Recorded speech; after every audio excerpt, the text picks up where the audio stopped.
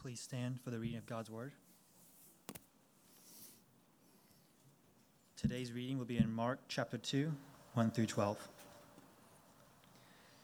And when he returned to Capernaum, after some days, it was reported that he was at home, and many were gathered together so that there was no more room, not even at the door. And he was preaching the word to them, and they came bringing to him a paralytic carried by 4 men. And when they could not get near him because of the crowd, they removed the roof above him, and when they had made an opening, they let down the bed on which the paralytic lay. And when Jesus saw their faith, he said to the paralytic, "Son, your sins are forgiven." Now some of the scribes were sitting there, questioning in their hearts, "Why does this man speak like that? He is blaspheming. Who can forgive sins but God alone?" And immediately Jesus, perceiving in his spirit that they thus questioned within themselves, said to them, "Why do you question these things in your hearts? Which is easier to say to the paralytic, 'Your sins are forgiven,' or to say, 'Rise, take up your bed and walk'? But that you may know that the Son of Man has authority on earth to forgive sins," he said to the paralytic, "I say to you, rise, pick up your bed and go home." And he rose and immediately picked up his bed and went out before them all, so that they were all amazed and glorified God, saying, "We never saw anything like this." This is the word of the Lord. You can have a seat. If you have your Bibles and in that moment didn't have a chance to get it out, I want to encourage you to get it out. Open it up to Mark chapter 2 as we continue walking through the gospel according to Mark, beholding Jesus our King. Today, as we open the book, we get to this really interesting story. This story that, if you've grown up in church, you've probably heard this story many times. This interesting story that paints a picture of Jesus in a really unique way, in a way that's unique to anyone else that's ever walked the earth. But as we turn there, I want to ask you a question. Have you ever heard this phrase? Duct tape fixes anything. Maybe you have. Maybe you've used the phrase. It's pretty common. It's this idea that when something's broken, just get some duct tape, slap it on there, and you're good to go. I mean, if in NASCAR they can hold an entire car going 200 miles down the road together with duct tape, surely whatever broke in your house can be fixed with some duct tape. But here's the deal. Duct tape doesn't actually fix anything. Duct tape doesn't fix anything. It doesn't fix it any more than repainting a house that's infested with termites fixes the termite infestation. It doesn't fix it any more than mowing your grass week after week after week when it's actually all weeds. Thinking, "Oh, look at my pretty yard. When I mow it, it looks even better." It doesn't fix the reality that your yard's not grass. It's weeds. So in the same way, when something is broken, duct tape does not fix it. It cannot fix it. It does not fix it. All duct tape does is hold what's broken together. That's all it does. It doesn't fix it at all. Painting a house infested with termites is only going to last so long before you begin to see the sheetrock inside crack, the siding on the outside begin to fall apart some more because you've masked it, you've covered it up, you've hidden the underlying problem. It doesn't fix it any more than me mowing my yard faithfully every single week and making it look pretty only to see in 5 days the weeds show back up again, and because you've never taken care of the termites and you've never fertilized and pulled the weeds at their roots.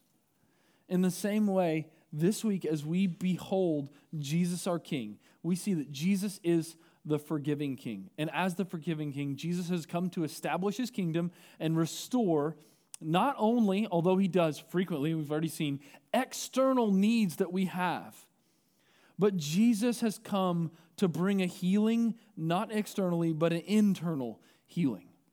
And Jesus has come to bring about an internal restoration. Jesus has come to meet an internal, the greatest need that you have in your life.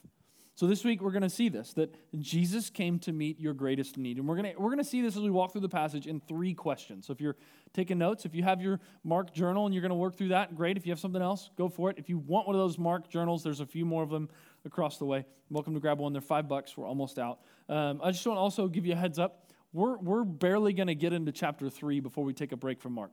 So If you got your Mark journal and you were like, oh, we're going to do this thing in like 4 months, you're wrong, sorry.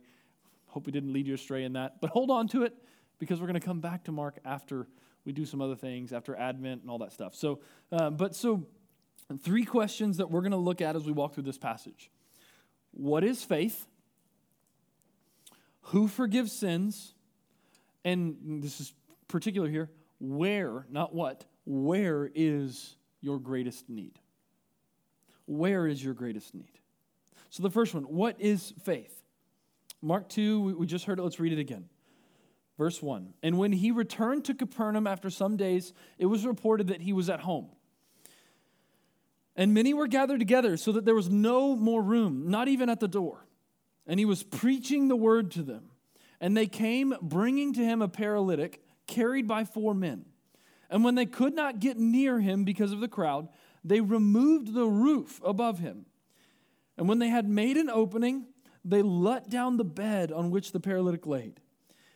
And when Jesus saw their faith, he said to the paralytic, "Son, your sins are forgiven."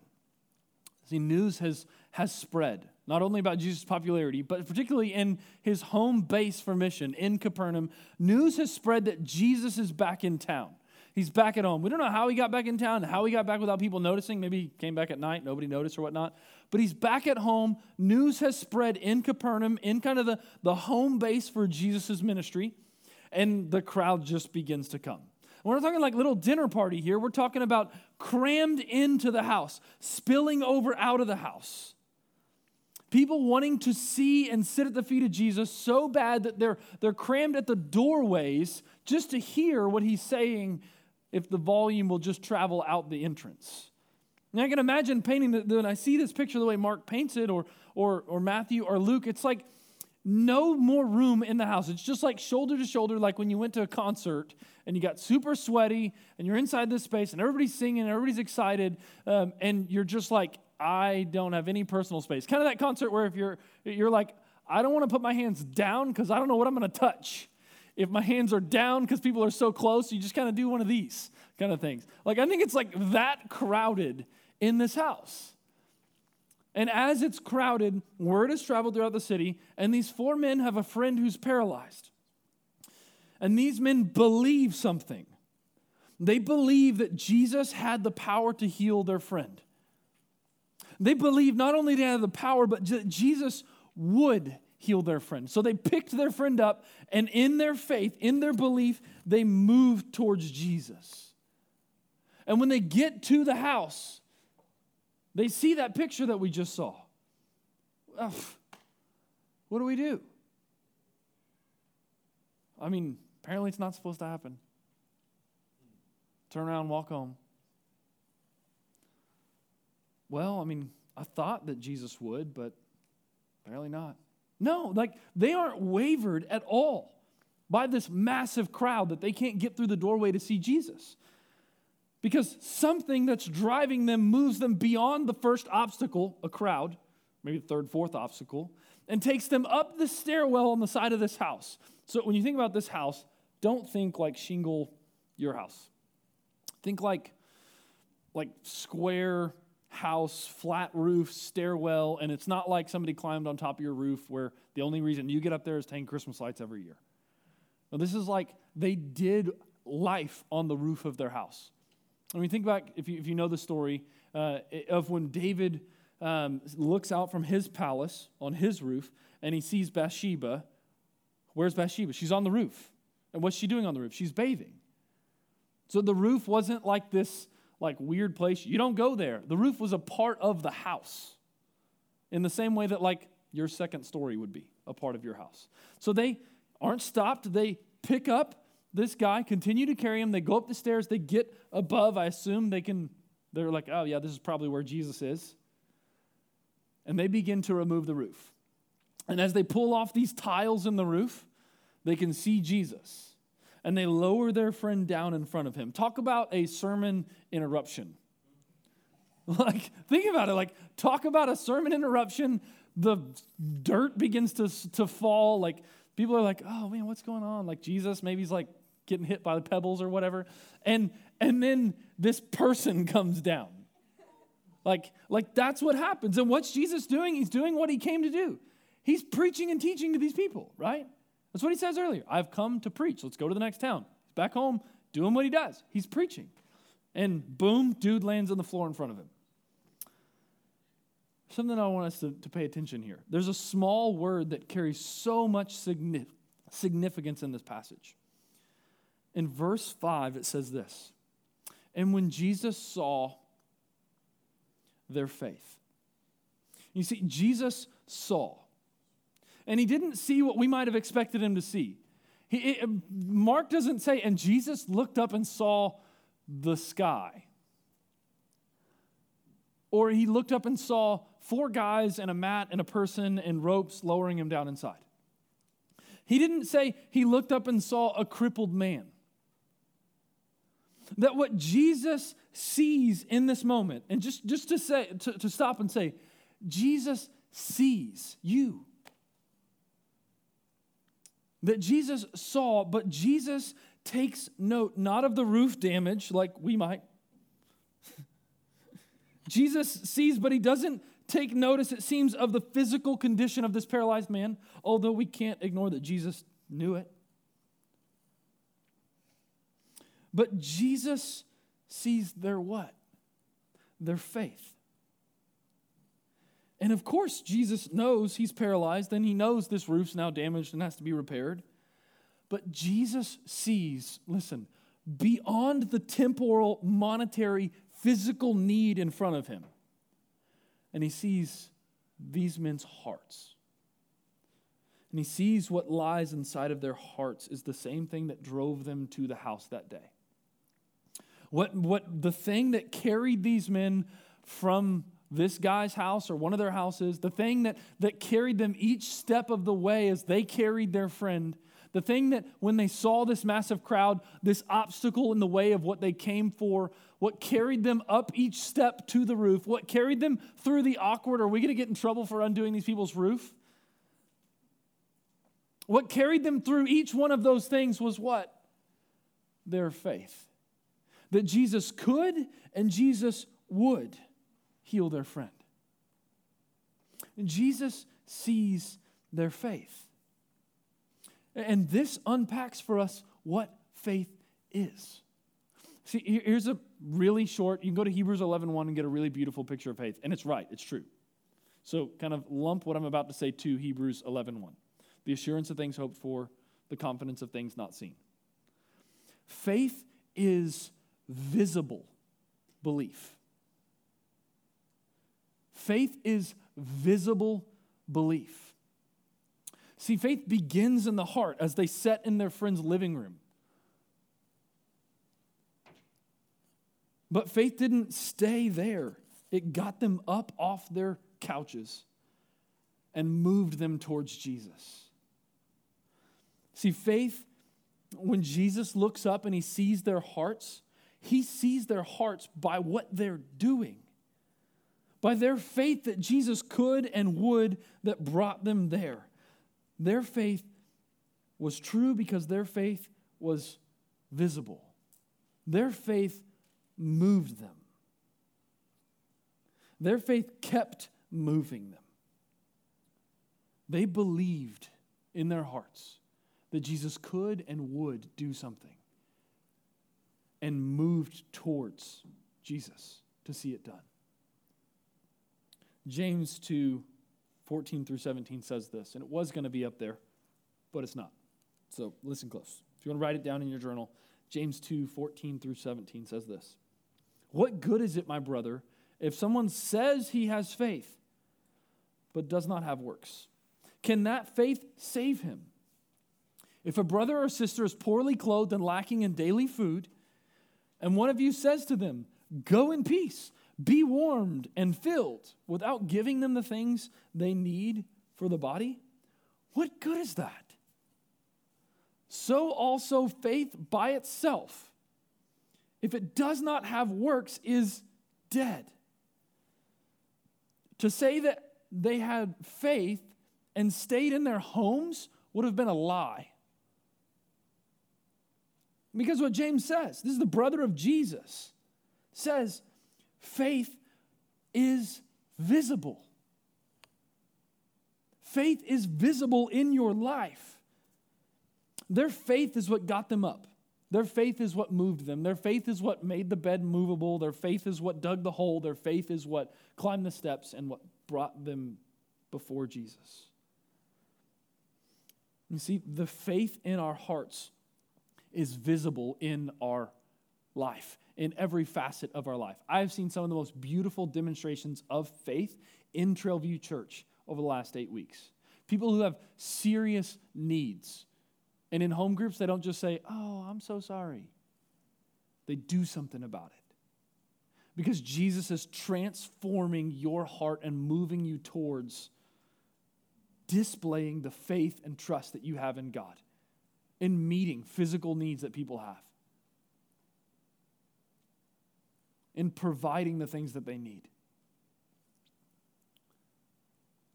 Faith is visible, but faith, it begins in our hearts. See, I want us to be clear and understand this, that faith in our hearts is what justifies you before Jesus. Let me clarify that. Like all of us stand guilty before God in our sin. And it's our faith in Jesus at the core of who we are in our hearts that makes us innocent before God, justified, as if you never sinned. That faith in your heart is what makes you justified, sinless before the eyes of God. And it begins here in your heart. But faith that says it's here but has no evidence there is no faith at all, according to James. See, what Jesus sees here is their faith, but he sees their faith in their very life. Their trust and belief that Jesus could and would. 1 John 2, 4 through 6 says this: "Whoever says, 'I know him,' meaning Jesus, but does not keep his commandments is a liar. The truth is not in him. And whoever keeps his words," Jesus' words, "in him truly the love of God is perfected. By this we may know that we are in him. Whoever says he abides in him ought to walk in the same way in which he walked." That faith is in our hearts, justifies us before God, but seen and made visible in our daily lives. If you want to go just kind of study this next week, start at James chapter 2, verse 14, and just keep reading. And it goes back and looks at Abraham. And it says, was not Abraham justified by works when he offered Isaac up on the altar? Well, underneath that offering Isaac on the altar was a trust that if God killed him, he'd bring him back to life. Because God's a promise-keeping, faithful God. And if he didn't, he'd provide another sacrifice to get in his way and be on that altar. That our faith must be visible. That to have faith in Jesus is to live the way of Jesus. And I want to make sure that we don't get this confused. Your faith in Jesus is what justifies you internally. That you are forgiven and delighted in by God as his children, adopted into his forever family by faith. But faith that is not visible in your life is cause to question if there's faith at all in your heart. I'll say that again. Faith that's said to be in your heart that's not visible in your life is cause to stop and say, is there faith really there? And to clarify, we're not saying perfect faith. We're saying the presence of faith. But these guys didn't have perfect faith. But faith was there, present in their hearts. So, asking the confronting, helpful question, are you resting your entire eternity on a faith that's not visible? Are you hoping that you'll spend eternity with God, have eternal life in a faith that's in your heart maybe, but not actually visible in your daily life? That's a question you need to wrestle with and think through. Again, not perfect. We're not looking for perfect faith. Jesus isn't delighted to encounter this man because of his perfect faith. He's delighted to move in this moment because of the presence of faith in this man. I would encourage you that if you're If you're realizing right now, Holy Spirit, move. If you're realizing right now that there is no faith in you, that you would repent of your unbelief and sin and today put your faith in what Jesus has done for you on the cross. That you would put your faith in his sacrifice in your place, in his death, and his resurrection for you. That you would believe in Jesus today. And I also want to warn us of something. That it's easy for us to believe the lie that the Lord's delight, that his pleasure in you is based on your progress in faith. I'm going to say that again. It's easy for us, once we are in Christ, we have faith in him, to believe that the Lord's delight, his pleasure in you, is based upon your progress in faith. An easy way, a helpful way to diagnostically answer or ask this question is this. When you sin, what do you think God feels or thinks towards you? Like when you blow it, big or small, what do you think that God feels towards you and thinks about you? That if you think God is disgusted, if you think that God is disappointed,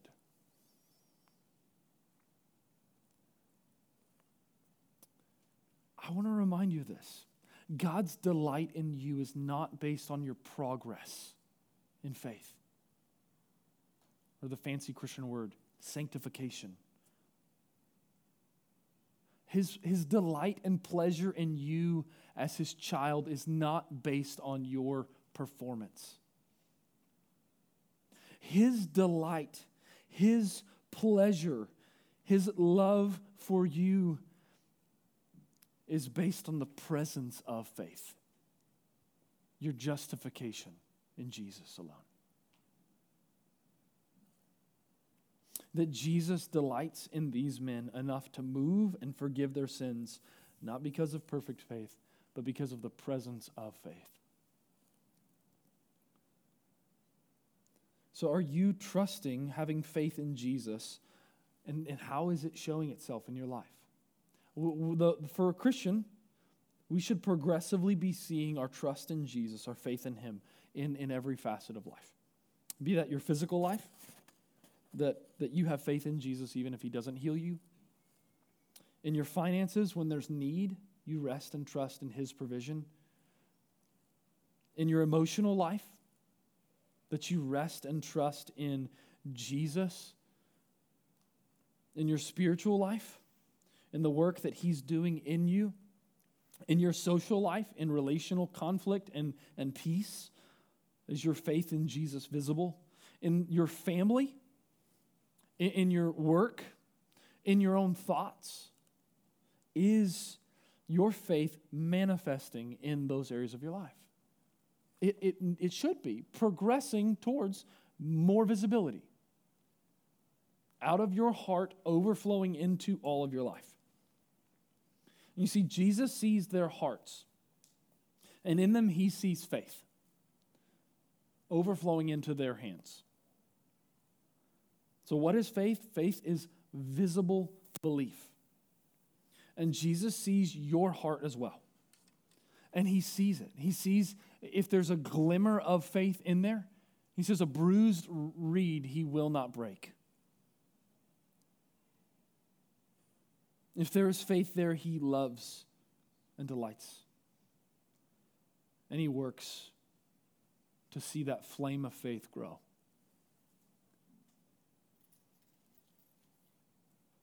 He sees their faith and he forgives. So the second question, who can forgive sin? Verse 5, and Jesus saw their faith and said to the paralytic, son, your sins are forgiven. Now some of the scribes who were sitting there questioned in their hearts, what is this? Why does this man speak like that? He is blaspheming. Who can forgive sins but God alone? And immediately Jesus, perceiving in his spirit that they thus questioned within themselves, said to them, why do you question these things in your hearts? Which is easier to say to the paralytic, your sins are forgiven, or say, rise, take up your bed and walk.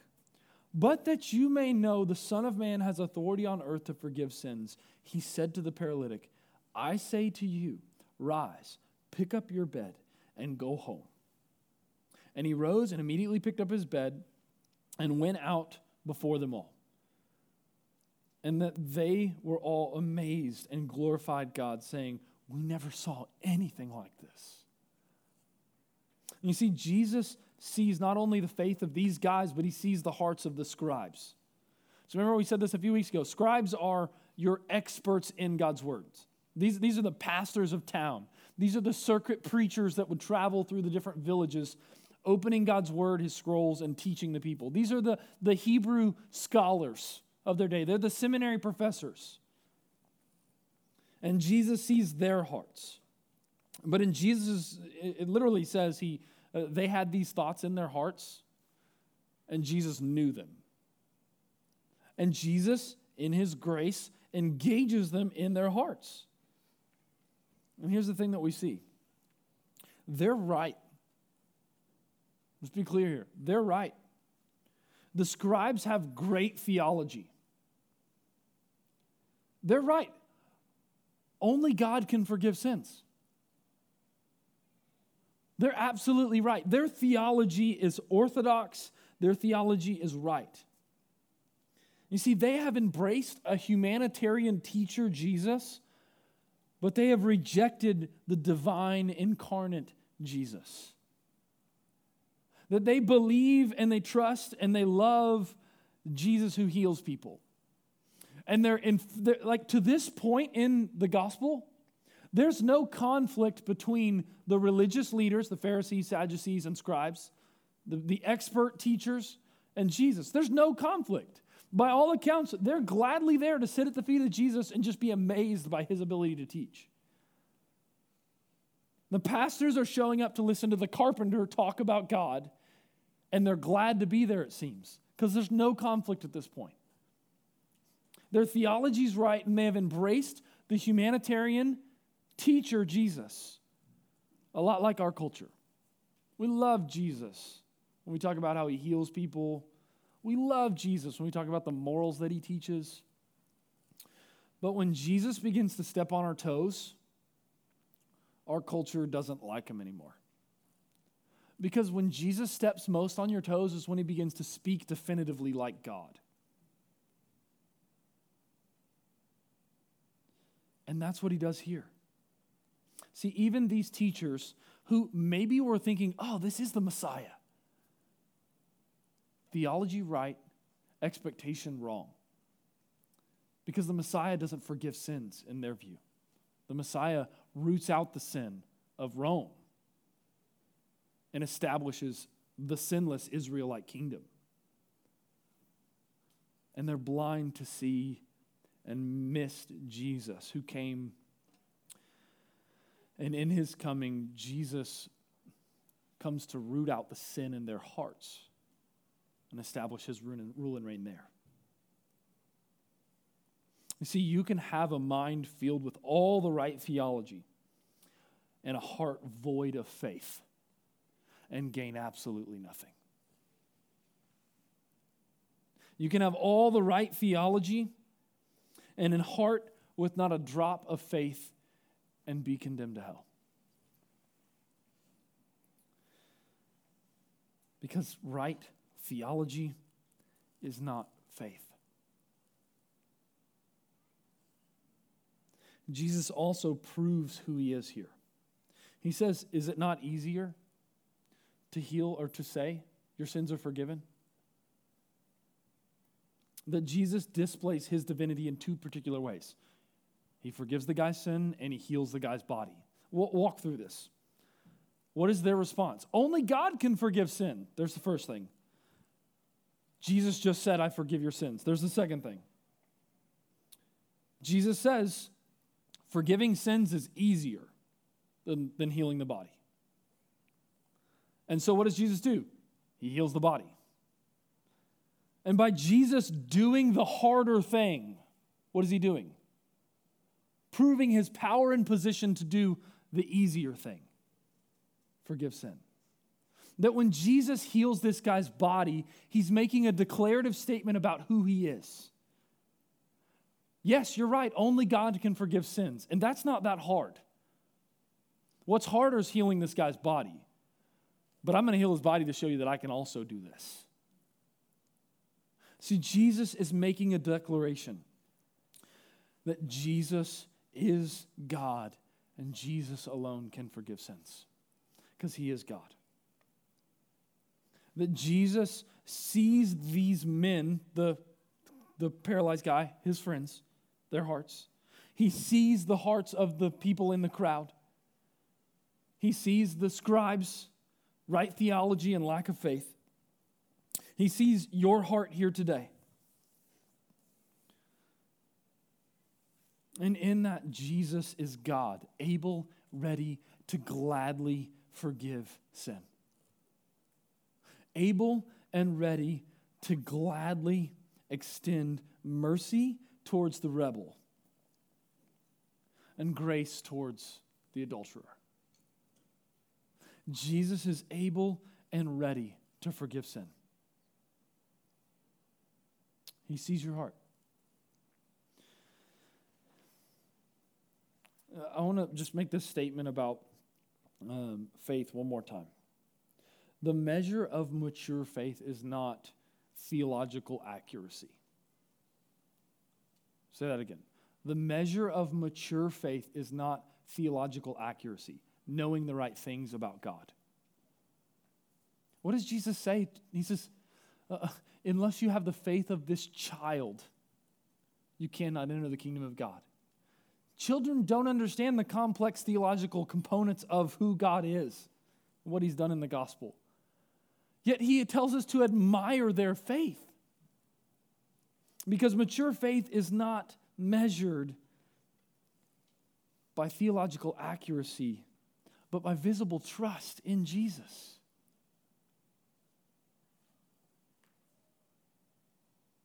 See, these guys had theological accuracy, yet no faith, no trust in God who provided them a Savior. It makes me think of these guys, the four dudes and the crippled guy. Their faith does what? It moves them towards Jesus. And as we sit here now, and I pray, I hope the Holy Spirit's convicted us of sin and righteousness and judgment as he does, that your movement would not be away from Jesus like these scribes, but would be like the four friends and the cripple who move towards Jesus, who's ready and wants to work in you, wants to forgive. So come to Jesus. The response to a need of his work and forgiveness is not, okay, I'll do more. I'll obey more faithfully. I'll pray more.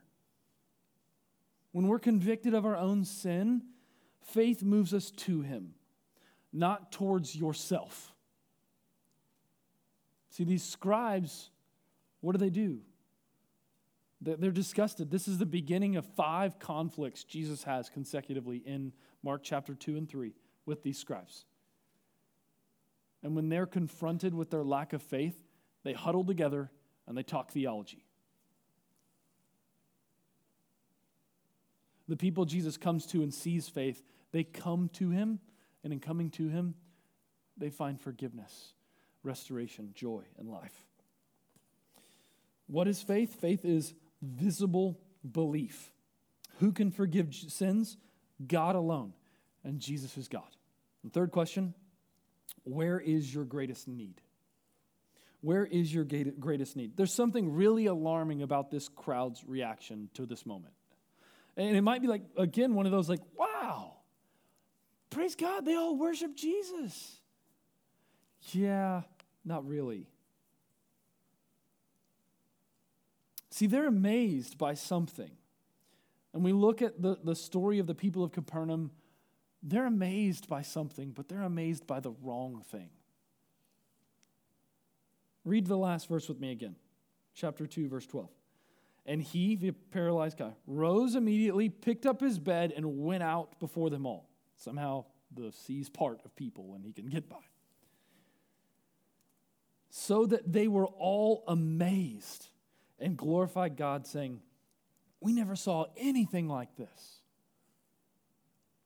See, they were amazed, but what were they amazed by? They were amazed by the healing of this man's physical body. They were amazed by the miracle of Jesus, not to do the spiritual work in this man's heart, but to do the physical work in his body. Their amazement towards Jesus isn't because of his declarative statement that I am God and I alone forgive sin. Their amazement is because of the tricks of miracles that Jesus has done consistently in their city. They're there to see Jesus do some cool stuff and say some cool things. They're not amazed by what Jesus has just declared. I am God. I alone forgive sin. This is consistent with the crowds that Jesus teaches. This is why Jesus says things that are just like, whoa, unless you eat my flesh and drink my blood, you can't enter the kingdom of God. And the crowd of 5,000 is like, ugh, see you later. No thanks. Why are they there? Wow, this guy talks like nobody we've ever heard, and this guy does things we've never seen before. But they're not amazed by who Jesus is. They're amazed by what Jesus has done in this guy's physical body. See, Jesus did come as a good king to meet your greatest need. And he shows in this the greatest need. And the greatest need is much deeper than physical. And the same thing's true for us. The incarnate God has come to meet your greatest need.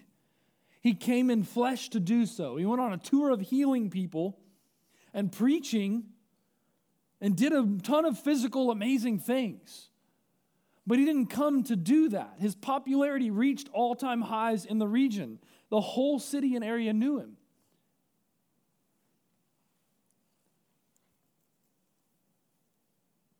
They were selling the rescue plan of God to redeem his people short for physical healing.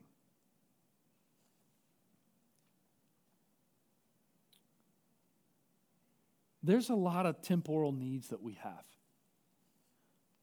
Physical needs. I mean, the story has one right in front of us. Physical need. Emotional distress and depression. Death. Physical or financial provision. I mean, imagine if Jesus could end death and poverty. That'd be pretty awesome. Imagine if Jesus could solve hunger.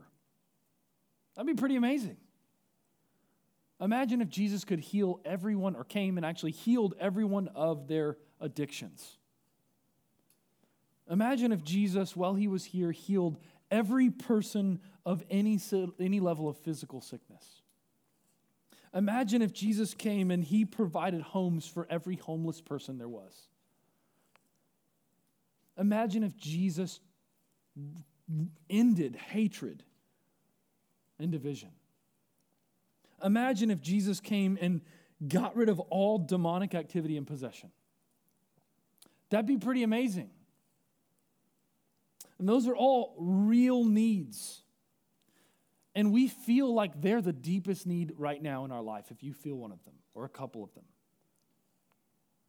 I mean, you can't imagine that this paralyzed guy didn't feel or think at times like, if only I could move, life would be better.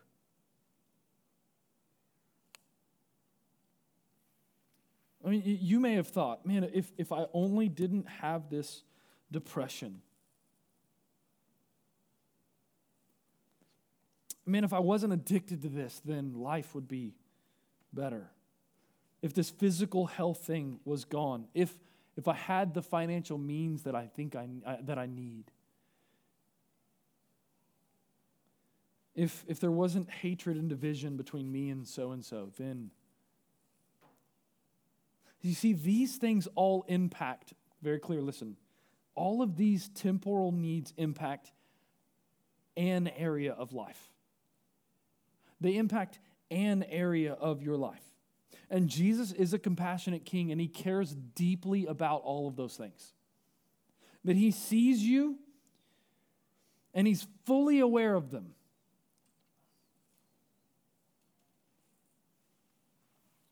And we know that because he comes and he physically takes care of a lot of them. And he continues by the power of the Holy Spirit and through common grace, doing it now. But here's the deal. Oftentimes our physical ailments or physical temporal needs only unveil the greatest need that we have is not physical, is not emotional, it's not relational, it's not financial. Our greatest need is not temporal, as weighty and as heavy as those feel. I just want to say, yes, they're real needs, but there's a deeper need. Our greatest need is spiritual. Even deeper than all those things may feel. Our greatest need is deep down in your heart. And it overflows into all of, not a area, all of life. The greatest need that you have is forgiveness of your sins. That's the greatest need that you have. It's the very thing that Jesus does for this man. I think he didn't come there for it. He didn't show up looking for forgiveness. He showed up looking to walk home.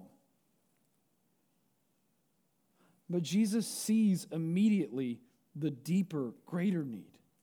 Let me give you 3 reasons why your greatest need is God's forgiveness of your sin. 1, sin is the root of all disorder, all disease, all brokenness, all pain, and all discord. That sin is the root of all of it. Think Genesis chapter 3. Life is literally perfect. In Genesis chapter 1 and 2. Sin enters the picture, and what happens? It's literally destroyed.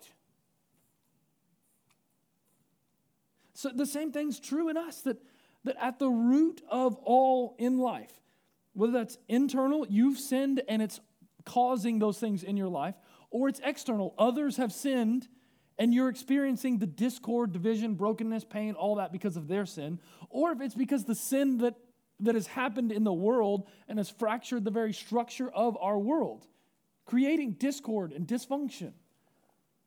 Whatever it is, that sin is the root of all of it. I think we said this last week, like to treat the symptom, yet not the cause, is not good care.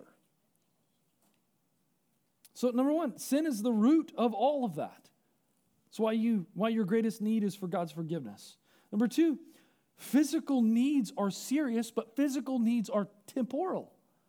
That literally, if Jesus came and did all those things I described, if he solved world hunger in 1st century AD, if he healed every physical ailment in 1st century AD, if he rooted out all depression and anxiety, if he healed or raised everyone who was at the time dead from the death, if he ended poverty, if he healed every addiction, if he restored physical sickness and health, if he provided homes for every homeless person in the 1st century, if he produced love and hatred, or is instead of hatred, if he conquered angels and demons on earth, but he doesn't do anything about the condition of our hearts and sin, you still die and go to hell.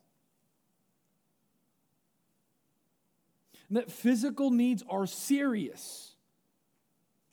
And God cares about each one of them, but every one of them is temporal. This is why people like Joni Eareckson Tada can go through like just unimaginable levels of suffering, yet have rock solid trust and faith in Jesus as she lays in bed unable to move.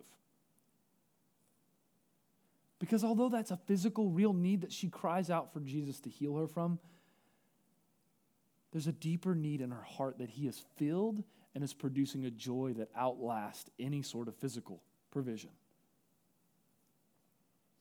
So your physical needs are temporal, and Jesus came and cares for something deeper, your spiritual need, that doesn't just impact now, it ripples out into all of life now, on into eternity forever.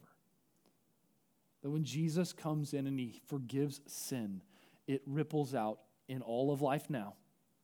Out of the overflow of the heart, the mouth speaks. He begins to transform and bring joy where discord was in all of life. And that carries on into all of eternity. The third reason, when your spiritual need for forgiveness of sin is met, it changes your heart at a level that changes all of your life. This is that symptomatic treatment thing.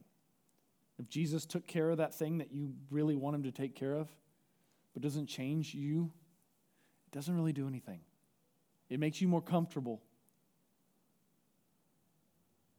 It's like a placebo effect. It feels good for a bit. That Jesus has come in forgiveness of sin to plant a seed of joy in your heart that would well up into a fruitful life of faith. And if he only does physical stuff, that never happens. See, we oftentimes get our values upside down. This is the Pharisees. Jesus says, you blind Pharisees, first clean the inside of the cup and the plate, and then the outside may also be clean.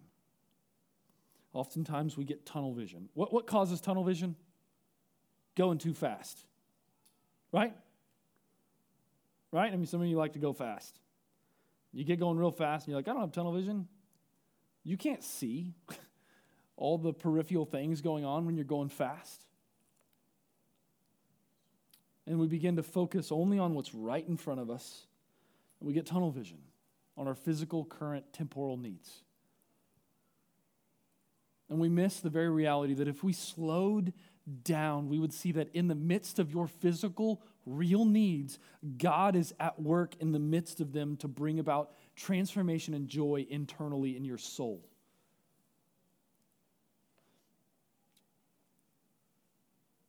See, oftentimes we get so tunnel vision and focused on the physical things that we need and want transformation of them that we don't really see the spiritual transformation that he's at work doing or that he wants to do in us. So we need to slow down. We need to slow down so that our values don't get upside down. Are you valuing the physical, temporal things that you want Jesus to do more than the spiritual things that he wants to do in you?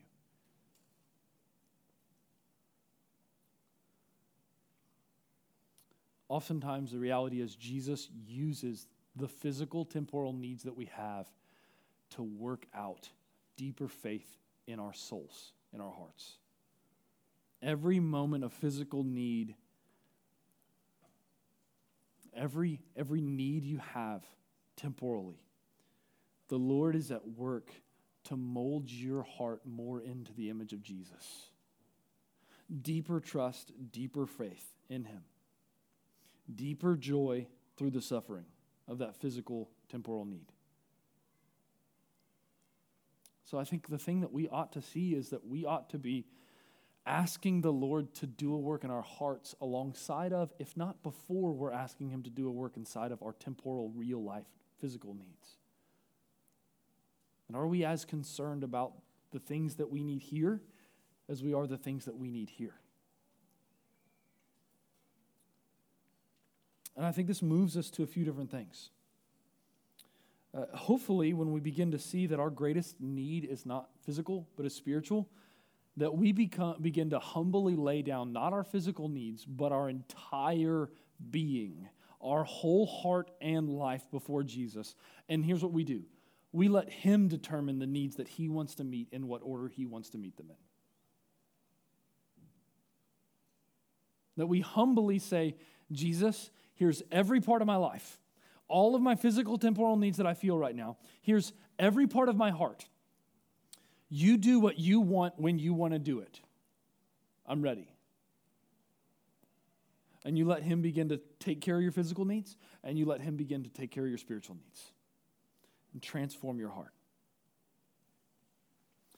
Maybe it looks like you're quick to worship Jesus for the physical, temporal needs that he's meeting, but oftentimes we neglect to see and praise Jesus for the things that he's doing spiritually inside of you. That when you see somebody, they make a tangible decision because of their love for Jesus. If their faith is growing, praise Jesus for it. In your own heart, are you worshiping Jesus for the things that he's doing, as comfortable or uncomfortable as they may be in your own soul? I think this ought to move us towards a more holy concern for our internal spiritual lives than for our external lives. Now, we should long for, pray for an internal holiness more than an external wholeness. A really easy way to see if this is taking place is, are you walking by faith in the midst of your need? Or are you walking in self-reliance? See, a heart that's actively open to Jesus, not just working in our physical needs, but our heart level needs, our spiritual needs, is a heart that's saying, Jesus, I'm just going to trust you with this. You do it. Whatever you ask me to do, the answer is yes. But I'm not going to try and fix this problem unless you ask me to. Do something about it. I'm going to be faith trusting in you, not self-reliant to fix it. If you're walking in self-reliance, it begins to expose the reality that you are thinking, most likely, about physical, temporal things way more than you're thinking about what he's trying to do in here. And the last thing is specifically for us as a church. The last response for us as a church, I think, is that we as a church, we need to pray for the needs of one another. Like, we need to pray for the needs of one another. And not just our physical needs, but we need to pray for the spiritual transformation that every single one of us needs. And pray that the Lord would give us insight to see that in the physical needs that we have, he's at work. That's the band coming up, don't worry. That in the physical needs we have, are we praying that the Lord would meet those things, and also praying that the Lord would change their heart in the middle of it? See, here's the deal. The Lord doesn't save you to walk alone. He saves you and rescues you and makes you a part of a people, and he empowers by the Holy Spirit you, his children. He empowers to bring about the ongoing transformation in one another. As we say, you take responsibility and watchfulness over my soul.